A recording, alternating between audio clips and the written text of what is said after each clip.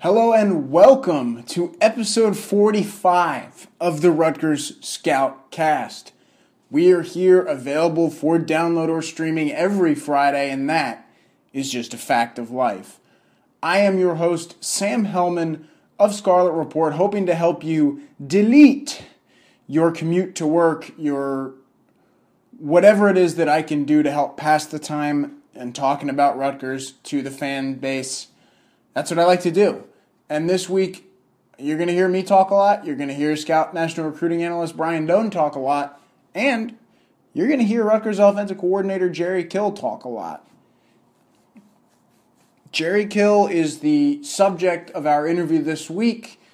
No, I did not sit down and ask him the big three, but I did. Well, no, I didn't. I was speaking with Lester Erb at the time. Brian sat in on the media roundtable with Jerry Kill. And what better way to listen and hear about his vision for Rutgers, why he took the job, how he handles bad questions, all the kinds of things you can enjoy listening to Jerry Kill, a longtime football mind that has successfully rebuilt in the Big Ten before.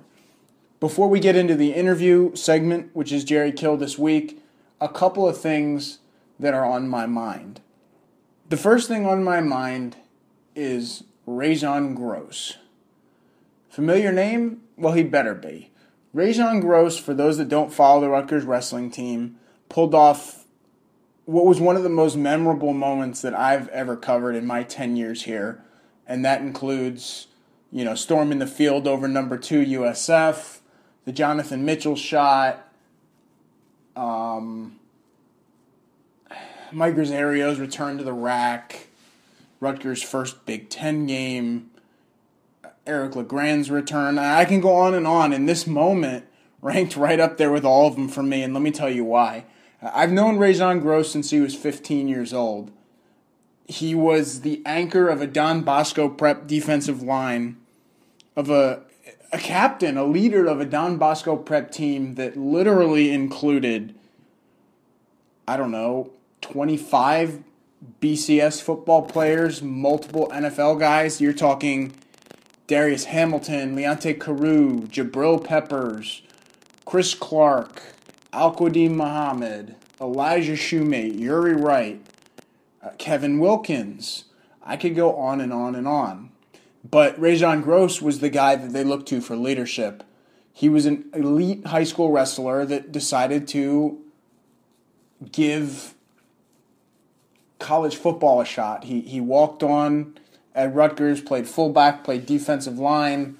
He was a good teammate, but he got involved in a very bad situation that ended up with him kicked off the team. Scott Goodale did his due diligence, gave him a second chance, and man, did that pay off Friday night. If you don't know what I mean, go to scarletreport.com. Check out Rajon Gross and what he was able to do in a big victory over a ranked Illinois team for Rutgers. It was a cool moment. I made the story free, so even if you don't subscribe, by now you can just go and watch it for free. It's kind of old at this point. It's 7 days old by the time you're listening to this, but it was one of those moments that's really special for me because I never saw him as a bad kid. I saw him as someone that got involved in a bad situation, and the worst kind of came of it. I'm happy that he got another chance, and I'll tell you what, Rutgers continues tonight against Penn State, and it only gets tougher from there, but I like the fight from this Rutgers wrestling team that really should not be doing as well as it is with some of the adversity and the scheduling and the injuries that they've gone through. But that's enough wrestling talk. You're either a wrestling fan or you're not. But what I will say is if you're not a wrestling fan, I would at least watch what Rajon Gross has done because it was one of those special moments. Finally, before we continue with the show and close out this open, I guess I'll use this forum, no, not that kind of forum, this audio medium here to announce that Garrett Stepien will be returning to the Scarlet Report staff starting this weekend. By the time you're listening to this, I may already be yelling at him to get on the phones and get to work. Garrett interned with us in the fall. He will do so in the spring before he graduates from Rutgers this summer or this spring. I don't know. However, whatever you consider May to be. So happy to announce that Garrett will be back. We'll get him back on the podcast soon. I've actually gotten some messages and tweets from folks that they want to hear from him more. They liked the first, 2 times that he came on the show. So doing these during the build-up to signing day is very, very stressful, very time-consuming. I'm recording this open after the Rutgers Northwestern game, which, as you know, went pretty late into the night as it is. I want to make sure that this gets up for you all to listen to Friday on your way to work. So while these may not have the same in-depth interviews every week, or Brian might not be here every week, I'm doing my best to make sure that you get one of these every week. And then once signing day goes, that's when we can start to get creative, have fun, and go into year 2 of the podcast. So here's Jerry Kill. After Jerry Kill, Brian Doan and I are going to discuss the news of the week, including Jerry Kill, for about 15 minutes. And then instead of a mailbag this week, I have a unique way to close the show. Here's Jerry Kill. Intact? Well, it's being a head coach before. I've gone into all that same situation where we've had 5 different coordinators and all that. I think in our situation here is that knowing A.J. Blazik and some of the guys that are on offense already, is I think it'll be a combination is if we can keep some stuff and let me learn, some of the terminology they're using, and then add to that. I think it's going to be a little bit of both. But, you want to keep it as simple for the players as you possibly can, because you don't want them thinking all the time. But they're still going to have to learn some things. There's no question about that. If I could just follow up on that, just how big of a challenge do you think it's going to be to kind of, install a new offense for the veteran guys? Well, I think we got, we think about the quarterback and things of that nature, and I think we'll be okay. Maybe simplify some things. And to me, sometimes you can get all kinds of stuff that you're doing, but the real good offensive teams right now are getting good at what they do and getting a lot of repetition at it. And that's what we're going to do. I believe in repetition and where kids aren't thinking and mismatches. Try to get mismatches on people and being able to get in the right play. I don't believe in running a play into something that ain't going to be successful. And so quarterback's going to have to be responsible. And then we got to we got to coach now. We got to, we've got to get them in the right play. There's ways to do that too. So, I think, I've watched, been in this week. I didn't go to the convention and watched our games from a year ago and got a chance to look at personnel. And, of course, we're recruiting right now and things of that nature. And so right now we've got to build with what we have. But I think we got a pretty good idea. And I visited with Chris before I took the job of what we needed to do. You watched the game. What stuck out? Well, I think we got some, from an offensive standpoint, I think we got some offensive linemen, got some young tackles that are going to be really good players.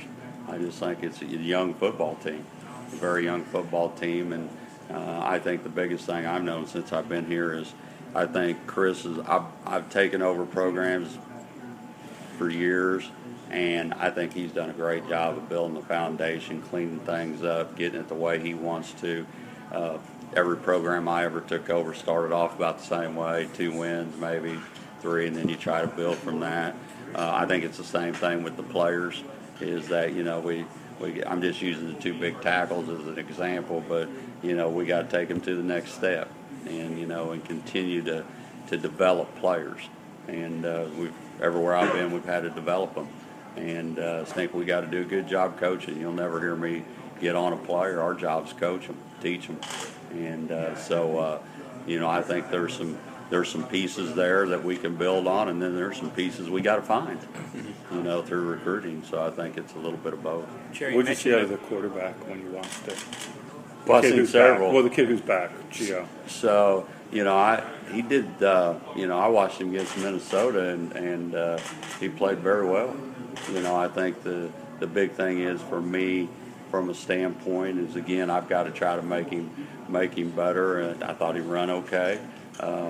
He's got good size. I think again simplifying some things for him in the pass progression We can't turn over the football. I just got an offensive meeting. That's a sin with me. I mean, if we don't turn over the football and we don't have a bunch of minus yards, that's going to solve a lot of issues right there. And we had some of that. So we got to do a better job of protecting the ball. We got to do a better job of making sure he knows the progressions that he has and continue to work on his technique. I like his release. He's got a quick release. But again, I just think we need to simplify the game and some things for him to help him. And certainly, I think there's an opportunity there for him to be a good football player. We just got to get him better. When you talk about, what do you mean by simplifying the game for him? Is it too much information? Is it too much that he has to read pre-snap, after the snap? What do you mean? I think I think as a coach, and I know the coach that was here is a very good coach. But everybody's different. But I think from a pre-snap read, there's things that we can help him in. We can do things from the line of scrimmage and from the coaches to get to him to help him, with what he's doing and help him where to go and what to do.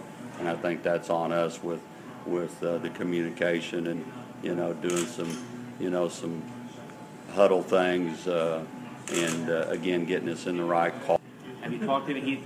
As far as we know, he's still considering whether to go to the NFL draft or come back. Have you had a chance to reach out to him at all, and what kind of difference would he make if he comes back? Oh, there's no question we need a guy like that. I mean, we need playmakers. That's the first thing, you look on. We need playmakers, guys that can run, and you watch Clemson, and, the quarterback's pretty good, but I can throw 6'3", 210, and, you know what I mean? We need those type of guys. And we can't afford to lose any playmakers right now. So did you have a chance to reach out to him? No, I've tried, but I want to meet with him personal. I mean, sometimes text messages and phone calls. I'm a personal guy. I want to, I'm old school. I want to develop a relationship with him, and to me, you do things face to face on those kinds of things. So I guess that goes for all the players. Probably. Oh yeah. Wait until they come in. Yeah, I've talked to the quarterbacks. Okay. Talk to them and let them know that kind of where we're going to be and what we're going to do. But it's been a lot of time recruiting, so catching up with that. How about that Twitter and recruiting? Man, I'm old school, man. We'll do the. I can text a year and a half. Yeah, I like texting better than having call me or that kind of thing, but. Hey, you got to do what you got to do. I got to keep up, So I'm sure I'll have this great Twitter account and all those good things. Was that you who set one up yesterday? Yeah, I got that account, and then I'm doing something for the Super Bowl deal with the Epilepsy Foundation here with the Super Bowl, and so that's got an account. I got more stuff than I need to have account-wise, I can tell you that. You sign up for that Instagram account, let everyone know. I will. I'll make sure I tell you that. Jerry, how about that? Because you talked about how being an assistant coach would maybe be a little less of a overall workload than being a head coach. But the recruiting, the grind of recruiting, how about that as you ease back into the job? Yeah, I think the thing is that where I'm at now and so forth, and I think that I can be a big help to Chris because I've been a head coach and for a lot of years. But I think the difference is, one, I'm a totally different person than I was a year and a half ago due to a lot of reasons. I had time to go get things taken care of. I've been working with Coach Snyder, who's a great man, love him to death. But even though I didn't have to, I was going up helping them. And so I was working 12 hours a day. As far as recruiting goes, is that, I've always enjoyed recruiting and those kind of things. And, you got to bust your tail end with that. But, I don't have the things that were tough as a head coach is all the other things that you have to do besides that. There's so many things as a head coach that not even you all probably go, I didn't know that. Or you get spread out. And the places I've been, when you build programs, you're speaking, you're raising money, you're doing all these other things, plus recruiting, and that can be overwhelming. Where instead of being here as a head coach and, some player did this and all that, from there, I can get it condensed into here. And so that's what I'm excited about. A person with your resume, you must have had a lot of interest in. Do you think people turned away from you because of the epilepsy? Do you think people looked at that and said, as far as now what? Yeah, do you think other people looked at your illness and said, well, we can't hire you? Yeah, this time around it was... No, I had all kinds of things going on. Right. So I was surprised, to be honest with you. I could have stayed at K-State. I don't want to mention, there's another school in the state. Well, most people know I talked to Connecticut. Right. And, my old AD, and I guess both assistant ADs were there, so I had an opportunity to go there, here. Last year I had a chance to go to Ole Miss, Arkansas. So, you know what, I'm surprised, but I think most people know that, my situation, what I've done, and I'm hoping they feel like that I'm a good enough ball coach to take a chance on. I know coaches don't like to put labels on it, but would you say that consider your offense a spread, or how do you characterize your offense? Well, I think what we'll be here, and I've been in a lot of different things, is we'll be across from, when we were in Northern Illinois with Jordan Lynch, and I think we'll have some K-State in it, and then a little bit of Clemson. So I would tell you that I would say that it will be multiple, but it will be mostly spreading the field, whether it's whatever situation that may be in. But we're not going to be two tight ends and flanker, and we can't do that. We'll do what our offensive line can do, and so I guess you'd say we'd be more spread. Given that, how important is it to have a dual threat quarterback? I think it's important. No question. I mean, I think anybody nowadays can get a quarterback and throw it and run it. I mean, that's an extra man. If your quarterback can run, that's one that can't account for on defense. So I think that's something that you can have. Although, if you have a guy that can flat throw the football and he can wing it out there, and what we'll do, we can do that too. And is mobile, and he can throw it 40 times a game and is good. Let's roll. So I'm not opposed to either one. Coach, you mentioned the tight ends. Is that something you see as being a part of this offense, or maybe waning out, going 5 wide? What's kind of your take? I think there'll be multiple things. I think you need a tight end in your offense. There's no question about that. Every spread team does. But I think we got to be multiple.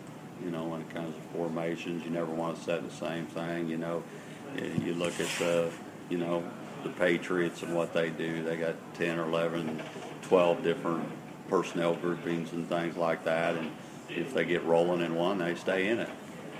But I think you have to give. You never want to give people the same. You want to keep them off balance. Those defenses work too. So, what's a reasonable expectation as far as improvement goes? Because whether it was scoring offense, total yards, Rutgers ranked last nationally. What's a reasonable expectation as far as improvement goes in year one? Well, I think we get better every day. I mean, to sit there and say, hey, we're going to score this many points, and I'm not quite like P.J. Fleck and he's going to take Minnesota to the Rose Bowl and win the national championship, is that I'm a little bit more of we have goals every day and let's get better. And I've said that everywhere I've been. And as you get better, you win more games. But, take one day at a time and get better. And, do I think we have a chance to be a better team than we were a year ago? In year two, yeah. That's usually what you do. You keep building upon that progress. How many wins that is, I tell you. But injuries, all that stuff affects all that stuff. And, we need depth. We don't have depth yet. So it's pretty much, to be honest with you, this is like taking the Minnesota job over and the Northern Illinois job over, but probably more like Minnesota.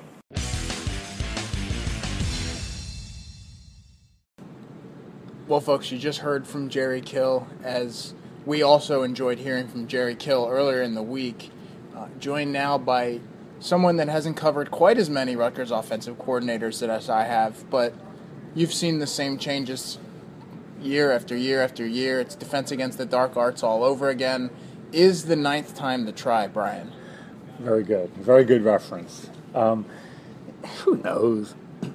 You look at it and you say, it makes sense for Jerry Kill to spend multiple years at Rutgers. You don't think the offense is going to be great next year. You just hope for it to be better than it was as they put in more talent. But who knows? You don't go into this thinking, I can't wait to be there for 1 year and move on. That's not what they want out of this thing. They want somebody that's going to be there multiple years. If you're at Rutgers and you have a great year, other schools will come looking at you. It's too many variables to sit here and talk about whether he's going to be here multi-year. It's more about what he said and what experience he brings. And a couple things stood out to me. And it's, Sam, you and I have hammered it home. I flat out asked him what he saw when he watched the team offensively, and the only two positives he brought up were the 2 offensive tackles. And then I flat out asked him again, what did he see from the skill positions? And he went right away to needing more speed and more length and guys that can stretch the field, which should come as zero surprise. That's what you're dealing with when you're trying to run this offense right now, and that's why it's imperative for them to get guys like Bo Melton into the mix just for his playmaking ability, and Dewalt Mitchell and Amir Mitchell, because they're better than what they have. But for me, if you didn't believe it or you were still weren't sure about it, just listen to what Jerry Kill said when he was asked point blank about a couple things. Yeah, I think that there was a lot of good in listening to what Jerry Kill had to say in his group setting. I know you had to suffer through some pointless, off-topic, weird questions because that's kind of what happens when you get into media circles with someone. But I thought Jerry Kill did a good job of staying on topic. He brought humor to it. He's been doing this for a while, so when he's able to joke about what P.J. Fleck is promising at Minnesota, or when he's able to joke and say, yeah, my goal this year is to not get fired. Oh, that was a joke? I appreciate that because I didn't think that Drew Maringer used humor in the right ways. I think he kind of just made it uncomfortable with his attempts at humor, whereas Jerry Kill actually came off as a guy that was just kind of laid back talking football. Yeah, but I mean, you're talking about a guy who's 28, 29 to a guy who, has been in coaching for 3 decades kind of deal, so a little more experience. Sort of like everybody understands my humor and appreciates it, but with you, they don't get it all the time. Brian Lester Erb is the other person with which we met. You'll hear from Lester in depth next week on the Rutgers Scoutcast, but if you want to hear his initial interviews, see him, hear about his experiences, you can always do that as a member of Scarlet Report, where we put up that stuff right after it went down in our Wednesday meetings. What stood out about Lester Erb is just the same things that we've been saying for a week and a half now. It's an upgrade at the running back position. He doesn't know enough about the Rutgers personnel. He doesn't know enough about who's on the Rutgers recruiting board right now because, heck, he just got here, I believe, Monday night. He's moving 4 kids and a wife out here from Nevada. But the big picture stuff, I think it's a good hire, and I like that you're bringing in a guy that already knows people on staff like A.J. Blazek. Yeah, I was able to chat with him for a little bit, too, and just to refresh everybody's memory, you're thinking, Nevada, what kind of ties does he have? Well, he's from Pennsylvania. He played at Bucknell. His wife's from New York. First time that they're going to be living in a time zone with their other members of their family, and I think he said 17 years, he told me. So he does have familiarity with what the East Coast is like. He has a lot of connections. When he was at Nevada, they recruited Texas, especially the Dallas area, recruited Chicago, and knowing what the running back situation is in the East, but he will bring some other guys to the table and different connections. You're still going to make your living in New Jersey, Eastern PA, maybe Delaware, New York. That's where you're going to make your living recruiting if you're Rutgers. But it is nice to have some contacts across the country where you can cherry pick a kid every now and again. Like they did with Brendan Bordner, out of Ohio. This helps a lot, and I expect some new names to surface on the running back board as he really gets involved in it. But overall, he's a guy that's been around the game for a while. He brings an amount of professionalism to it. He understands recruiting, and those are nice changes. Yeah, they are. And it's not, he's not looking to find a place to live right now. He's going to do that after signing day because he knows he's not going to be home anyway. Yeah, and let's not pretend that he's coming in here to work with a cabinet that's just stacked with, Big Ten caliber running backs. I listen all the time to people talk about how they have these Big Ten caliber running backs, and it's like, do you not watch the Big Ten? Do you not see what Big Ten caliber running backs are? Exactly. That's my point is, yeah, he's got some guys that have experience or that have played at Rutgers and have played, put up good numbers, but that doesn't mean that he's coming into a stacked group. He's going to be, and Jerry Kill helping him, they're going to be rebooting this running back position, and that starts when, by the time you're listening to this, Lester Erb's already on the road looking for guys. You mentioned Jonathan Lovett, but if he's options 1 through 3, you better find 4 through 6 pretty fast. You better. And, they'll do their due diligence down in Alabama, looking at a couple kids down there. Can you just get one from out of the region and then maybe you find somebody else? I think they would like 2 running backs. If they can only take 1, that's fine. Just be interesting. Do they use a little more H-back with Jerry Kill? Do they go get a fullback? There's some interesting questions that are going to have some answers. Maybe they won't say it, but you'll know it in recruiting with what they want to do offensively a little bit, maybe some tweaks from what they had before. You try to finish 17 strong, and this is also about making some headway with some 18s when you're out on the road now. So hot in the news this week, the proposed early December signing period, no June signing period, which I think just about everyone is against except the NCAA. Brian, what do you take from the latest signing period noise and discussion that came out of these early week meetings during the dead period? It makes sense.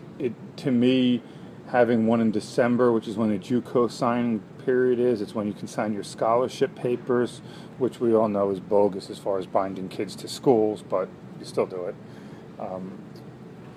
Binds the school to kids, and that's it. For me, I look at it and say, yes, this will help out some of the smaller programs, especially the group of 5 schools or whatever the heck they're called, because we'll give you an example. Right now, Raheem Blackshear, the Temple commit who is visiting Michigan State, visiting Rutgers, maybe he doesn't make those visits if you can sign in the middle of December. So it helps out programs like that. It helps out, if schools are coming hard after, whether it's Bryce Watts or Olakunle Fudikazi, whether it's, John Lovett who's still trying to figure things out. If you can sign in the middle of December, maybe it helps things out a little bit more in terms of keeping classes together.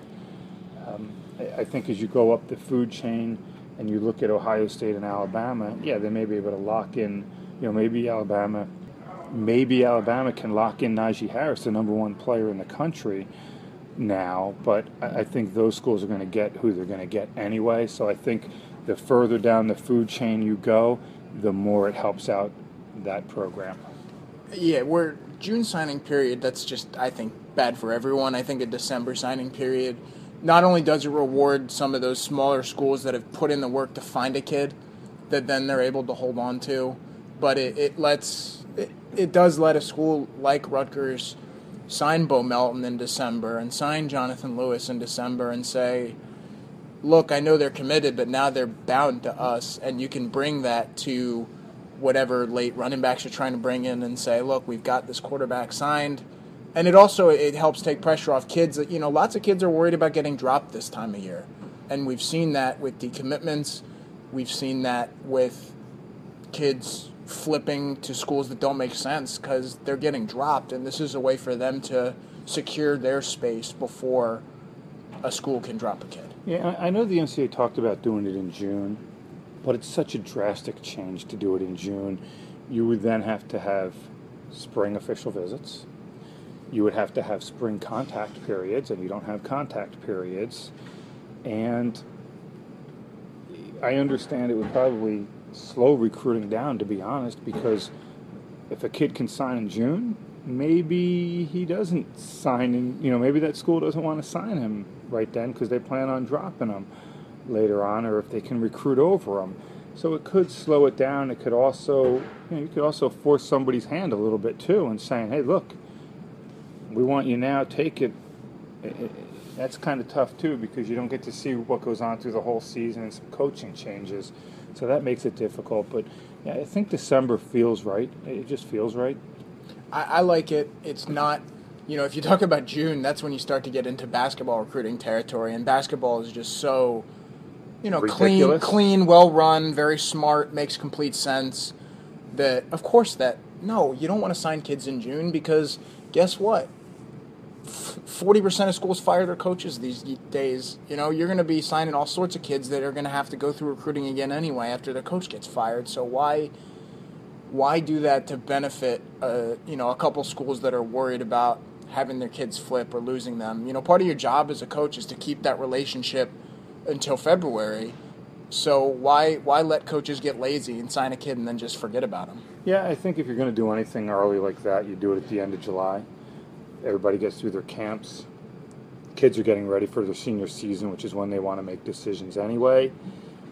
But I think you have to see what happens in December, watch how the programs adjust to it, and then try to manipulate that system before you can make it earlier. But December just feels right. Rutgers basketball is still, trying to find its place in Big Ten. They know their place. Okay, trying to change their place in the Big Ten right now. And, yeah, there's a couple newsworthy things to discuss. Mike Williams named the team captain. Rutgers adds point guard Souf Mensah to the recruiting class, a JUCO kid originally from France. Rutgers basketball gets more international by the day. I think that by this time in 2018, Rutgers is going to have, maybe 2 Americans on the roster. It's a diverse campus. It is. But you know what? Some of these guys that have come in and outworked the Americans. So, find the kids that fit. It doesn't matter what language they speak, because if you read the Rutgers game notes by our friend Kevin Lawrence, it's a lot of languages. Well, it's like I always said in football when people complained about the uniforms. Look, you can wear pink tutus and ballet shoes. If you go out and you play well, who cares? Look at what Oregon wore in football for so many years, and people thought it was all this great swag because they were winning. Now they wear uniforms like that. Oregon's no good, and people are thinking, oh, that's tacky. If you can play, you can play.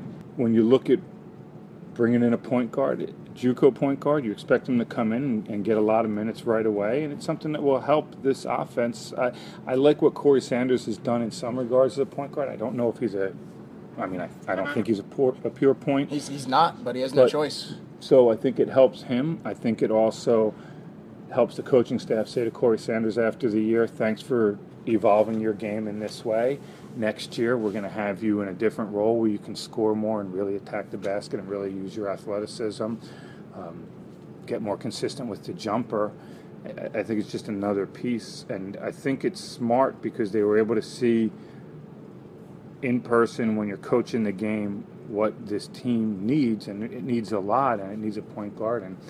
And Sam, it would help if they had somebody who could make a few shots from the outside. That is not going to be Souf Mensah, but that's why you signed Geo Baker. He's your sharpshooter. You'd think that better sign more than one, but yes. Ideally, Issa Cham develops. He's clearly not where he needs to be right now, but you're talking about a kid that's actually a real freshman, not a 27-year-old freshman like Kenneth Kirksey on the football team. So maybe he'll develop, because trust me, that kid can shoot the lights out, but he clearly can't do it yet in games. Yeah, I mean, when you watch him play, and when you saw him play the non-conference schedule, and they were able to use, Freeman and Geddes inside more, you understood when the Big Ten came around, there could be some struggles. Geddes really gets exposed in the Big Ten. Not against good Big Ten, average or below average Big Ten team. He really gets exposed for a lack of foot speed and lack of ability to move his feet to defend close to the basket. And instead, it's like a matador where the guy gets past him and he just rolls with him and will either hit him with his hip and create a foul or just let the guy through. And we knew this going in, and you and I spoke about it, and you reminded me the other day, yes, that's who he is as a player. But as you watch it in Big Ten games, you really see the limitations of what they have inside, and it makes you realize they need to shoot the ball better, and they just need somebody who can play. They need a big guy who can play interior post defense. Right, and Rutgers on paper right now is full for next year, but you can develop guys. You think Shaq Dorson will eventually take that next step. Maybe Ibrahim Ajala will figure out how to not foul every possession. What I like, and look, I sit through a lot more press conferences in my life than I would like to. But 3? Yeah, I'm good on press con. I could never go to another one and I'd be happy, especially with some of the kinds of questions that you hear asked. But the way that opposing At least coaches, you get no Greg Schiano questions at basketball press conferences still. yeah, the way that opposing coaches talk about Rutgers is totally different. Look, coaches are always going to say nice things about the opponent that they just beat. That's how it works, because you want teams that you're beating, you want them to stay so you can keep beating them. But the nice things that people used to say about Eddie Jordan were, look, Eddie Jordan was a great player. He's a high-character person. He's got a tough challenge at Rutgers. It was never, he's doing a good job, look at how they're developing. But now, I know our members saw this. Tom Izzo, literally out of nowhere, goes on like a 5-minute diatribe about how great Steve Peichel is. Unprovoked, had nothing to do with Rutgers. They don't play Rutgers again this year until Rutgers plays them in the Big Ten Finals in the tournament in Washington, D.C. What sport is that? Exactly. He had no need to bring it up, but someone asked him, one of the local media out there in Lansing asked him, what do you think about the coaching in the league right now? And what does he think? He thinks Steve Peichel is doing a great job, talks about the development, how these kids that were horrible last year are playing hard. That kind of stuff stands out to me, and it's the first time since maybe Mike Rice got a little bit of it, where you have opposing coaches actually complimenting Rutgers for coaching reasons. Yeah, and you can see it.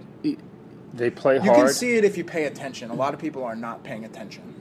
It's funny, I don't hear anybody, though, or I don't see anybody on the board complaining about Steve Peichel needs to coach his kids better to shoot because they don't make shots. It's accepted that they're not good enough. But yet in football, when a guy can't get open or can't complete a pass or can't run through a hole, it's the coach's fault. It takes talent. But what you see in both instances, and especially in basketball when you watch it, the guys are in position to make plays. They're in position to make an open jumper. Now, I was a little disappointed with how they ran their zone offense against Iowa, but part of the reason is they don't have anybody that can shoot from the outside, and when you get the ball to the high post and you can't kick it, you're not kicking it outside to an open guy, well, that takes some work. The key is the next time they play a zone, is it better? Which I would think it would be, knowing them. But yeah, you look at it and they play hard, they rebound hard, they do what they're being asked to do. But at the end of the day, sometimes you're just not good enough. So it takes talent to win. It's not just coaching. And that's for any sport. But yeah, you look at it, this is what I said all along. Yeah, you're going to lose, but can you at least show that you're trying to get better and you're working hard and you're playing with pride? And they do. Yeah, and for full disclosure, recorded before the Northwestern game that you guys watched last night. So as we're discussing this, we don't know what happened, but I'm willing to bet they did better against the zone based on what I saw in practice this week. Yeah, and it's just, this is more about an overview anyway on where they are, whether you beat Northwestern, lose to Northwestern, tie them.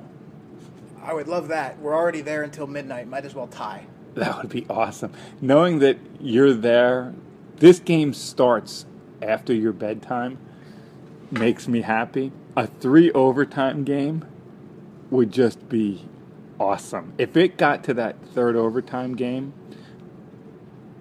I'd have to call you. Yeah, I wouldn't answer.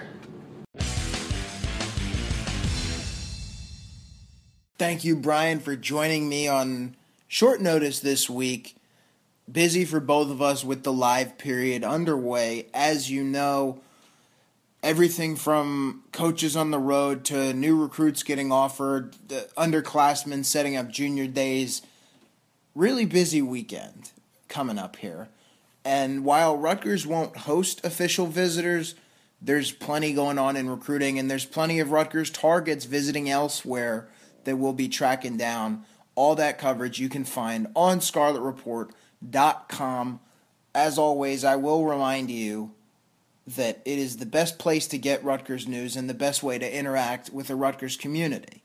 Now, if you're not a member and you want to get involved, go ahead and shoot me a message, shoot me an email, mention this podcast, and I can hook you up with an extended free trial.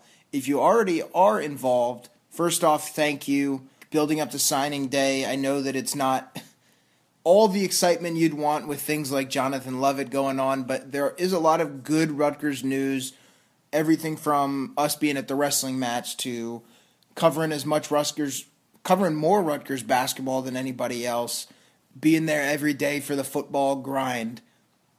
We're there for you, and we always will be.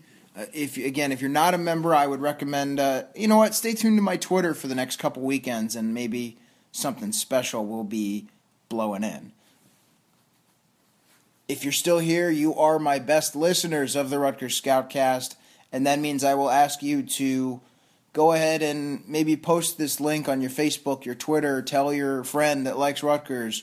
We want to grow the show. I want it to keep growing and keep going, and the best way to do that is by your word of mouth. Please rate in iTunes. It's very simple. If you don't know how to do it, go ahead and ask me, and I'll be happy to walk you through it. It means a lot, and it only takes 32 seconds of your day. Instead of a Q&A this week, you guys, honestly, this one's on you. Y'all were slacking with the questions a little bit this week. So instead, I want to close this show with a piece of audio that was sent to me by my friend Hondo Carpenter at Spartan Nation. If you are a Scarlet Report subscriber or you listened to 6 minutes ago on this podcast, we talked about Tom Izzo and his totally off-the-cuff Rutgers basketball promo, I guess we'll call it. Well, I'm going to go ahead and play the meat of that for you. So in closing the show, here is Hall of Fame Michigan State basketball coach Tom Izzo on Steve Peichel. Oh, and thanks for listening. Yeah, we have great coaches in the league right now, and I think they kept upgrading the coaches in this league. And I have said that before. The guy at Rutgers, he's done a hell of a job there. He's getting guys to do things that didn't do it at all that way last year. I mean, there are so many less bad shots and things that are going on. And, I think they're getting better every day. I mean, he's a proven good coach, and he is going to be a good coach in this league. And they're not young, but they got a lot of sophomores and juniors. And by next year, that'll be a very good basketball team. And I think still this year, I promise you, they're going to beat some decent teams. They did that on the road yesterday, so it's a pretty good basketball team.